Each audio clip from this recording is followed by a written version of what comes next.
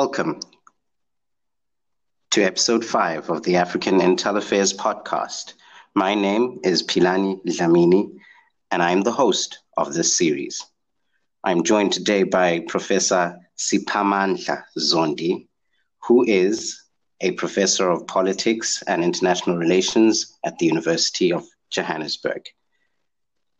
He's also the chair of the South African BRICS Think Tank Council, and is publicly known for his political punditry with the South African Broadcasting Corporation News Network.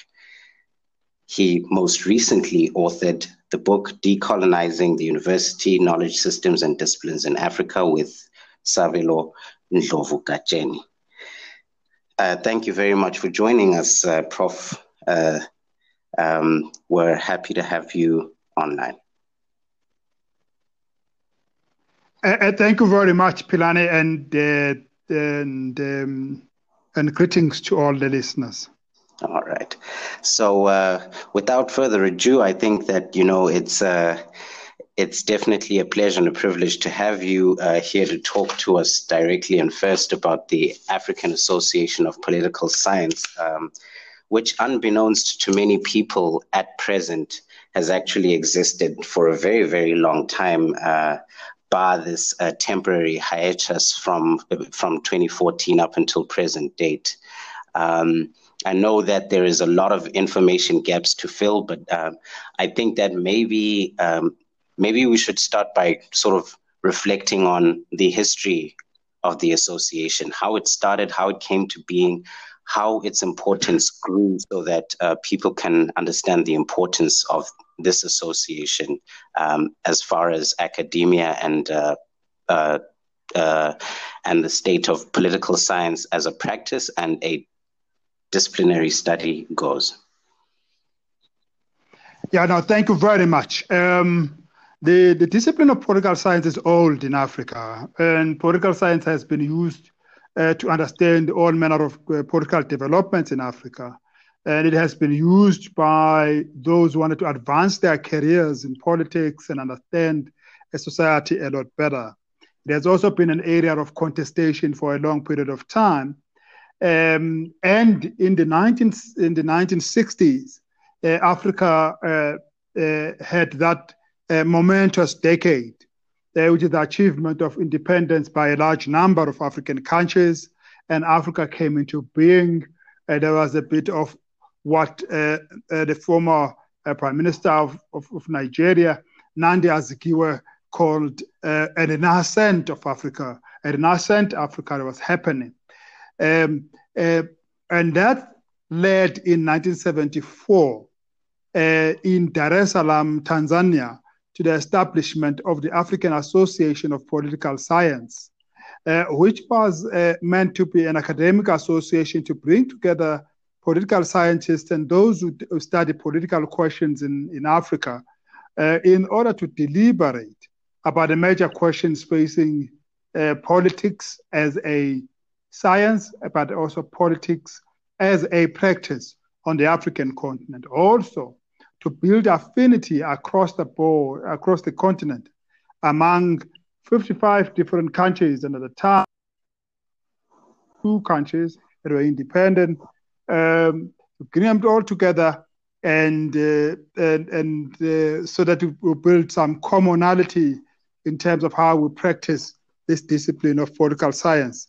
And thirdly, it was meant to provide a platform for sharing of views and sharing of perspectives among different people who study politics in Africa or watch it or practice it. And lastly, to bring together practitioners of politics, such as members of parliament, and politicians, political party, political activists, and all that, and academicians who are studying politics as a discipline. So it was a huge milestone when in 1974 this body was established, and it immediately became one of the most important academic associations on the continent. It had a voice, it was listened to, It set the tone for debates of each decade. It responded on behalf of peoples of Africa on major political debates in the world.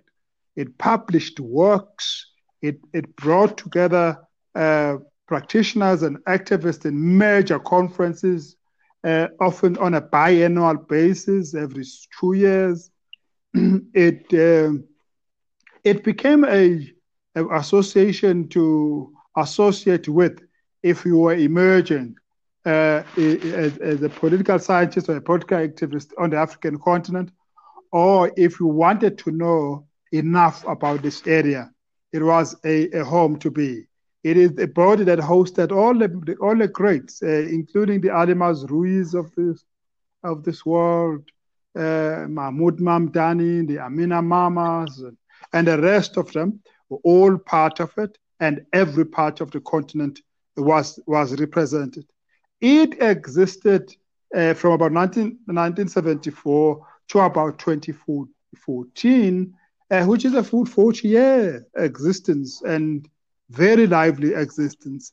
It is just unfortunate that around 2014 it fizzled out after the sad departure of a great African son, Professor Kunle Amoor, formerly of Ibadan University in Nigeria. And I think there wasn't anyone to take over after the tragic death. There was no one to keep it going until we decided that we want to get it up and running again. So I take very much a lot of interest in a particular phrase that you've just said, which is they were listened to, and that the association seemed to have the right kind of audience. And I think that maybe this is something which needs a little bit more elaboration. That when you say listen to, I would take it that you mean that policy circles, government and decision makers, and how exactly did the space, operate in a sense that it would encapsulate people who are actually in government and in policy circles, and how exactly was it crafted to really inform that advisory aspect towards African governments and the way that they process politics and international relations, whether it pertains to them or in a global sense? Yes, the thinkers who established this in the 1970s, in the early 1970s, were peers with people who were running governments, who were key in policy circles. In some cases, they were actually teachers of presidents and ministers and other key figures. So they had known each other and attached significance to each other's voices at the time. But secondly, the thinkers of the time were strategic enough to pick out issues that were of great concern for policymakers and policy implementers at the time, and respond to the issues of the time. For example, when it was founded in 1974, the big issue was this idea of a new international economic order and how Africa positions itself for that through regional integration, through industrial production, through import substitution and stuff, all the things of that nature, economic transformation of the continent. The association spoke to those things and packaged ideas into implementable propositions about what could be done. So they could influence Africa's joining that clarion call at the United Nations in 1974 regarding what was called the right to development and a new international economic order. As things changed on the continent in the 1970s because of the global economic crisis that was triggered by the energy crisis in the oil-rich countries in 1973, 74, 75, the association will also respond to how the continent might cushion itself from the vagaries of a global crisis that was leading to depression all over the continent in the 1970s. Again, in the 1980s, when The big issue was the structural adjustment imposed by the... Hello, are you still there? And issues of that nature were surfacing. The association will also provide analysis and commentary on this and help the continent decide how to respond to this. It would happen again when in the 1990s, there was this great wave of democratization that was happening on the continent in the aftermath of the collapse of the Soviet Union and the end of the Cold War. And the continent needed to redefine what its governance is going to be. What does it mean by multilateral, a multi-party democracy, and what form it should take, and what kind of state is it needed, what kind of leadership is needed, what kind of citizenry is needed.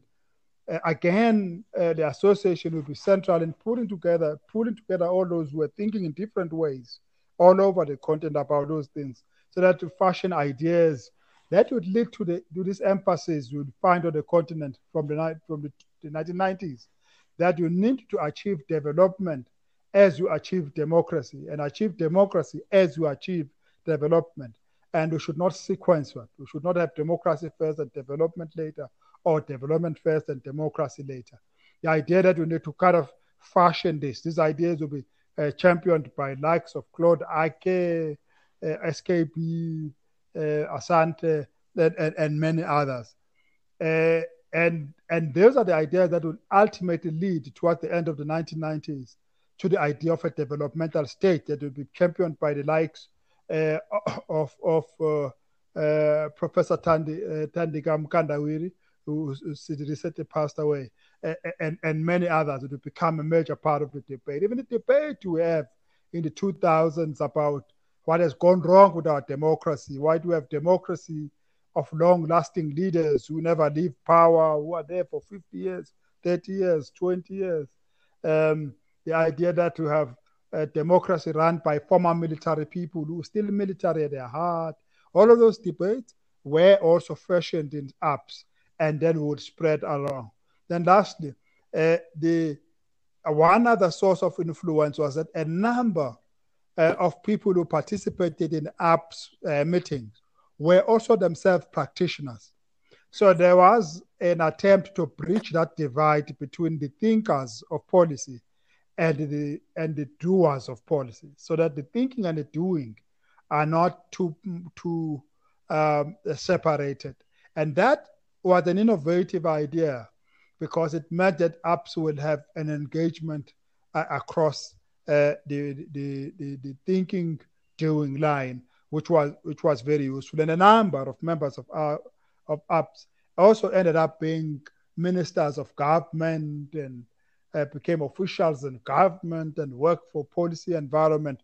So there was that revolving door that happened that enabled apps to have quite significant influence on policy, which does not understate the amount of hostility sometimes that existed between apps members and members of governments, where matters of principles separated them.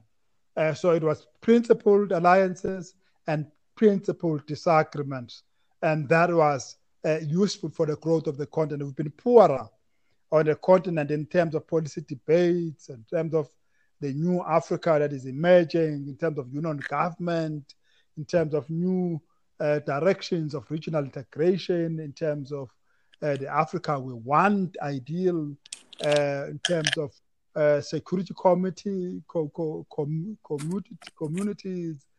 new forms of peace, all that in the absence of apps. And that's why we need it so much. Okay.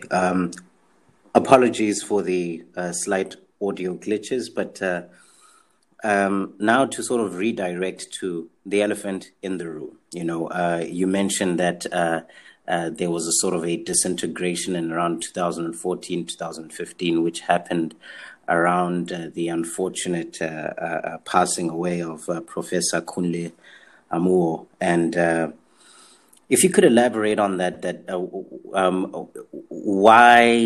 why his absence was so critically, destabilizing to the association's existence. But then also, in terms of understanding, some of the talk that has been circulating that the association effectively fell victim to politics, high politics, in pretty much the same manner that politics was supposed to be the subject matter that it was dealing with. So if you could expand on that so that we can just have a greater understanding of what exactly it is that caused this sort of hugely influential force to sort of disintegrate, yet its influence was clear and, very clear and very easy to trace according to, this very stellar rundown of the history that you've given us. And also, I guess that another reason behind understanding what happened is also so we can get to understand whether in fact it is a victim of the fact that it was becoming too influential. Which I guess are very sensitive questions, but I still put them to you nonetheless. Yes, no, thank you very much. It's an important question to pose. Why did the association collapse, and why did it collapse in the 2010s? What was significant about that period that could also explain collapse? Institutions do collapse as a result of actions or non-actions of individuals, but sometimes institutions are also buffeted by the winds of change that have to do with time and place in history. I do think that a combination of the two actually sacrificed this institution. You would remember that in the period in the 2000s and the 2010s, it was a period of change. The OAU might have collapsed too if it did not transition in the 2000 into the AU. There was all manner of change happening. A number of regional organizations were redefining themselves. Even outside that environment, in the NGO sectors, NGOs were collapsing and new ones were being born and the old ones were being refashioned. And it seems to me that those institutions that did not respond to that change in a manner that was imaginative, that meant to redefine them, they would become victims of that change. And I think the institution got caught up in that. It did got caught up in the fact that there was no time or maybe the leadership had not realized that there was a need to rethink things, redefine everything, including, even the association's constitution needed to be rewritten, revisited, updated to respond to the challenges of the time. Secondly, the association needed to bring in new blood. It could not simply survive on the basis of those who had debated in the 1970s and 80s, mainly. They were not going to be able to take us to the 2010s, a new period. And I think fourthly, the association got caught up in a glorious past. And as you know, a glorious past does cause us to look backwards and perhaps to hold on to the previous achievement and thus sacrifice the possibilities for the future. Even in our tensions and competition and that politics that developed within, it had to do with the fact that you had people who were looking backwards to the glorious past of the association. They were caught up in the old debates and in the old moments. So the association was not forward-looking enough, had not moved forward enough. And lastly, the association needed to think about how it was structured and how it was done. The association was structured such that we had a very powerful executive secretary, and we had a powerful president, and with a number of vice presidents.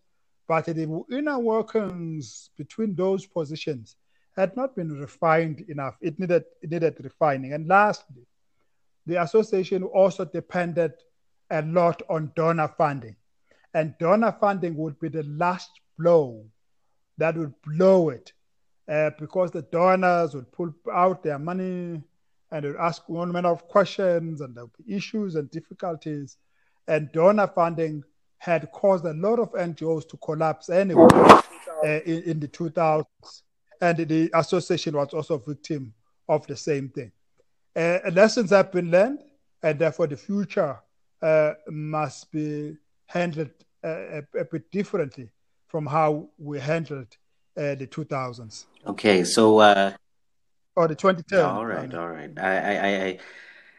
I understand. It is definitely quite a rack of issues to sort of deal with in this regard. But so now to sort of look at the fact that, as far as I understand, that there is an initiative to relaunch the association. This was supposed to happen in 2020.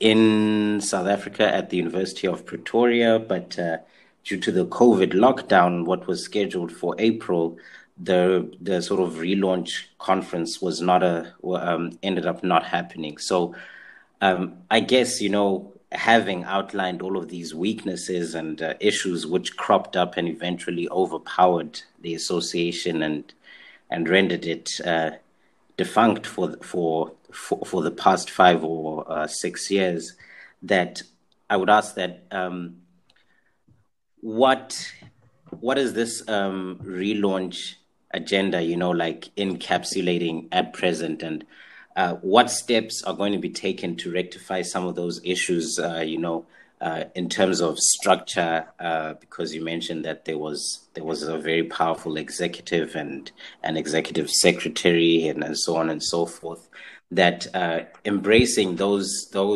lessons, how are you structuring this sort of relaunch? Because I see you have 2 other colleagues who are helping you to convene the conference, which will be happening this coming February or March. And I would also like to just ask that what do you foresee the conference doing as far as the relaunch agenda goes, and then also the way forward after this conference, especially considering issues like donor funding, et cetera.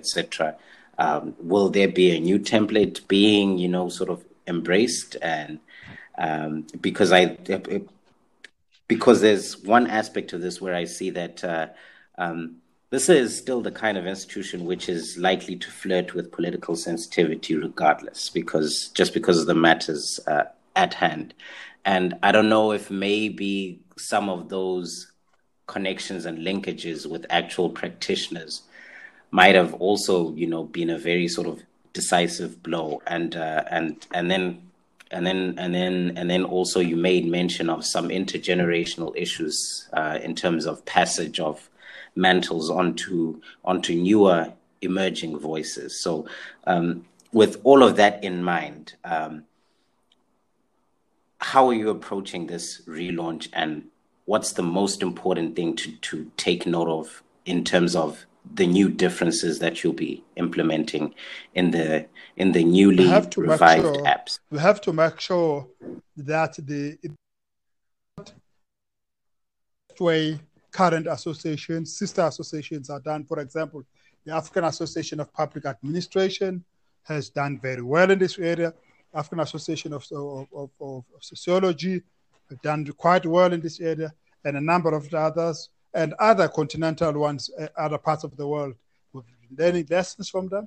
We have a direct link with the International Political Science Association, the 20,000 member international association representing all the countries of the world, and they are assisting us to make sure that we learn the lessons and we do all that we need to do in terms of how this thing is structured and how you distribute power, how you manage a conflict resolution internally, and how you refresh it, and how you cycle leadership from time to time, and how you sustain financially.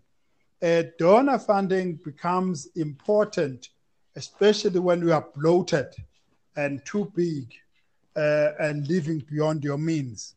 And if you are able to live within the means of the membership fees, you are able to avoid donor funding, for example. And that's what we as Political Sciences say to government. But sometimes we forget to implement that which we say in our own organizations, that live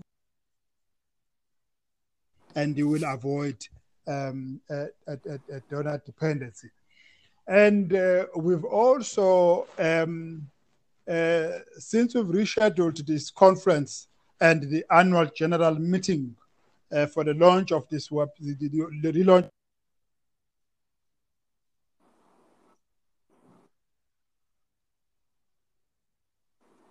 association to February, March. Sorry, Professor.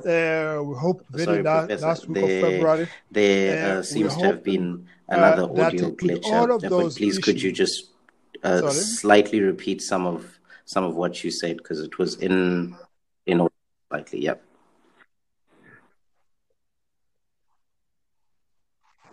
Okay.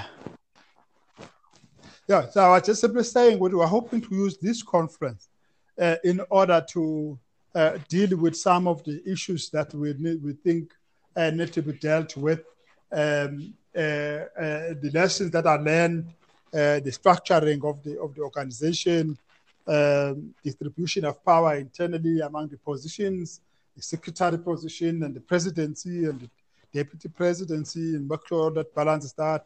But we're hoping also through the assistance of national associations of political science to beef up the routing of the organization, not at some high level somewhere continentally, but it must have constituencies in all countries. And that is why about 10 national associations are involved in this process of establishing this, because they will be the constituency, the lifeblood of this association, unlike the previous association. And that this association will also work to make sure that every country that had an association or that has an association or does not have an association will have an association, to make sure that everything is built up. We have to depend on the continent. We have to depend on the national associations, not on some donor out there, because donors also have their agendas, and it's also just not fair that somebody else finances our agenda. We're hoping that through this conference, in which we're targeting a good mixture of those who've been around in the past 40 years in this discipline, and those who've simply arrived in this discipline in the last 10 to 5 years, young blood, who will come in and mix it and get it going, and we'll see how far it goes. And we're hoping to bank on those who are running national associations to bring that expertise into the continental associations, because the associations that are national, that are existing, is evidence that they are working properly and they have experience. All right. In order to sustain. I also take note of the fact that the theme of the conference is rethinking politics in Africa. There's actually quite a very healthy, sort of repertoire of sort of thematic sessions focusing on associations and formations and political science, political institutions and systems, Africa and the world, peace and security, political economy. I guess the next question really is about what's listed here as the African Journal of Political Science, or en français, c'est Revue africaine de sciences politiques. And one of the questions that I have in terms of the journal is that when are you expecting the first publication? And then second of all, I take note that it's titled in both English or French. So does this mean that it'll be dually published in both languages? Sort of acknowledging that those sort of issues when you want to have the whole continent engaging and you want to break through the barrier of Anglophone and Francophone language barriers?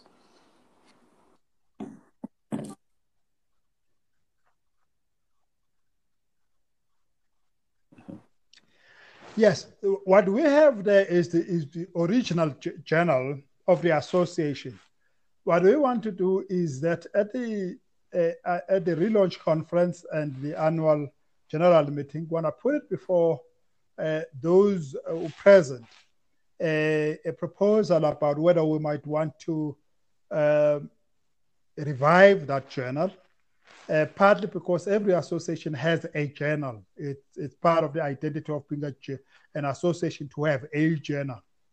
And then to look at whether we might put together a task team that would work then on how the journal will run, whether it will remain how it looks like right now, whether it's only going to be 2 languages or it's going to be 4 languages, which is English, French, Swahili, and Portuguese, or something else. It will all depend on the capacities that are available, the people who are available to assist to do this or do that. But we just definitely hope that at least it will be able to fight up to republish its articles first in English, and then we see as time goes on in what other platform it will publish. We still, that task team will also be talking to the publishers to look at what obligations are there in terms of the old agreements that were entered into, and whether those same publishers would like to continue now, or they would think because it has not been publishing for a while, they would not want to be involved until it is up and running, or stuff of that nature. Or we would look at the online journal publishing platforms that are available all over, where you use your own website to publish the journal and until it picks up the momentum. But we hope that the journal would be a key publication, but also a newsletter of the association, perhaps once or twice a year, will take a roundup of what are the key debates on the continent. And if we hold APS lectures from time to time, they would then be published in that newsletter for the benefit of others who might want to know what were the issues. All right, and in the discussions that you are from year to year. One of two very important proponents of decolonizing the university knowledge systems and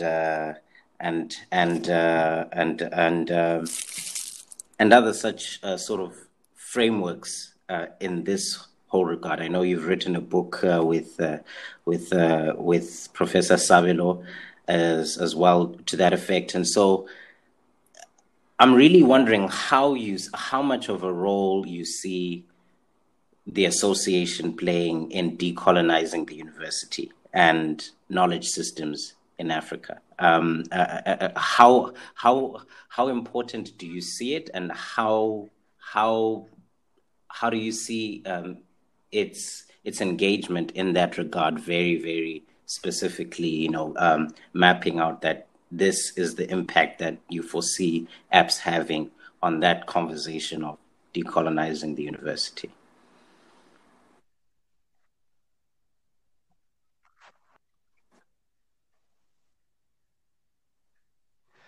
Yes, the association was always a platform for percolation of ideas and impetuses and interest from national associations or from countries, from individual universities. They all percolate up into APS, and APS reflect that which is the rhythm of the time. Same way that in the 1970s, the rhythm of the time about the political economy of regional integration was a big issue all over the continent. The association ended up reflecting that. Since today,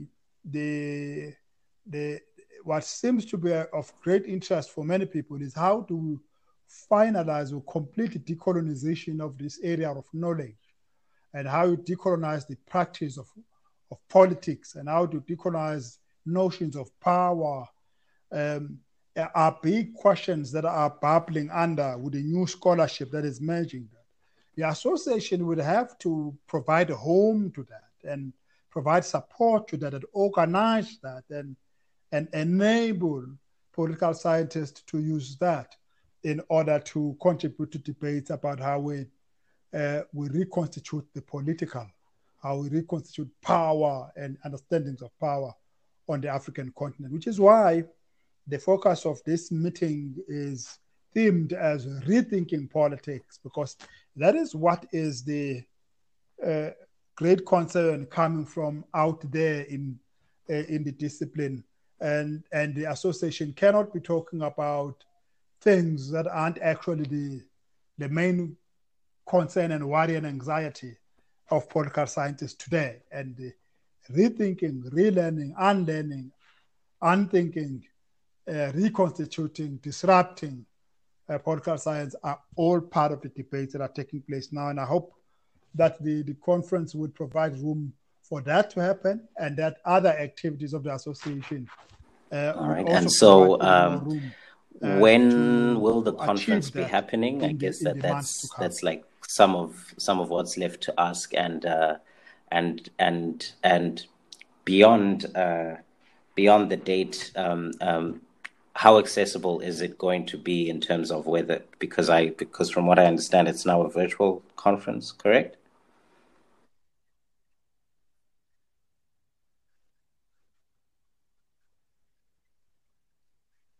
Yes, it's going to be held virtually. It's going to take place at the end of February, that last Friday and Saturday of February. That conference would include one or two plenaries and a number of parallel sessions that people will be directed via the website to register for.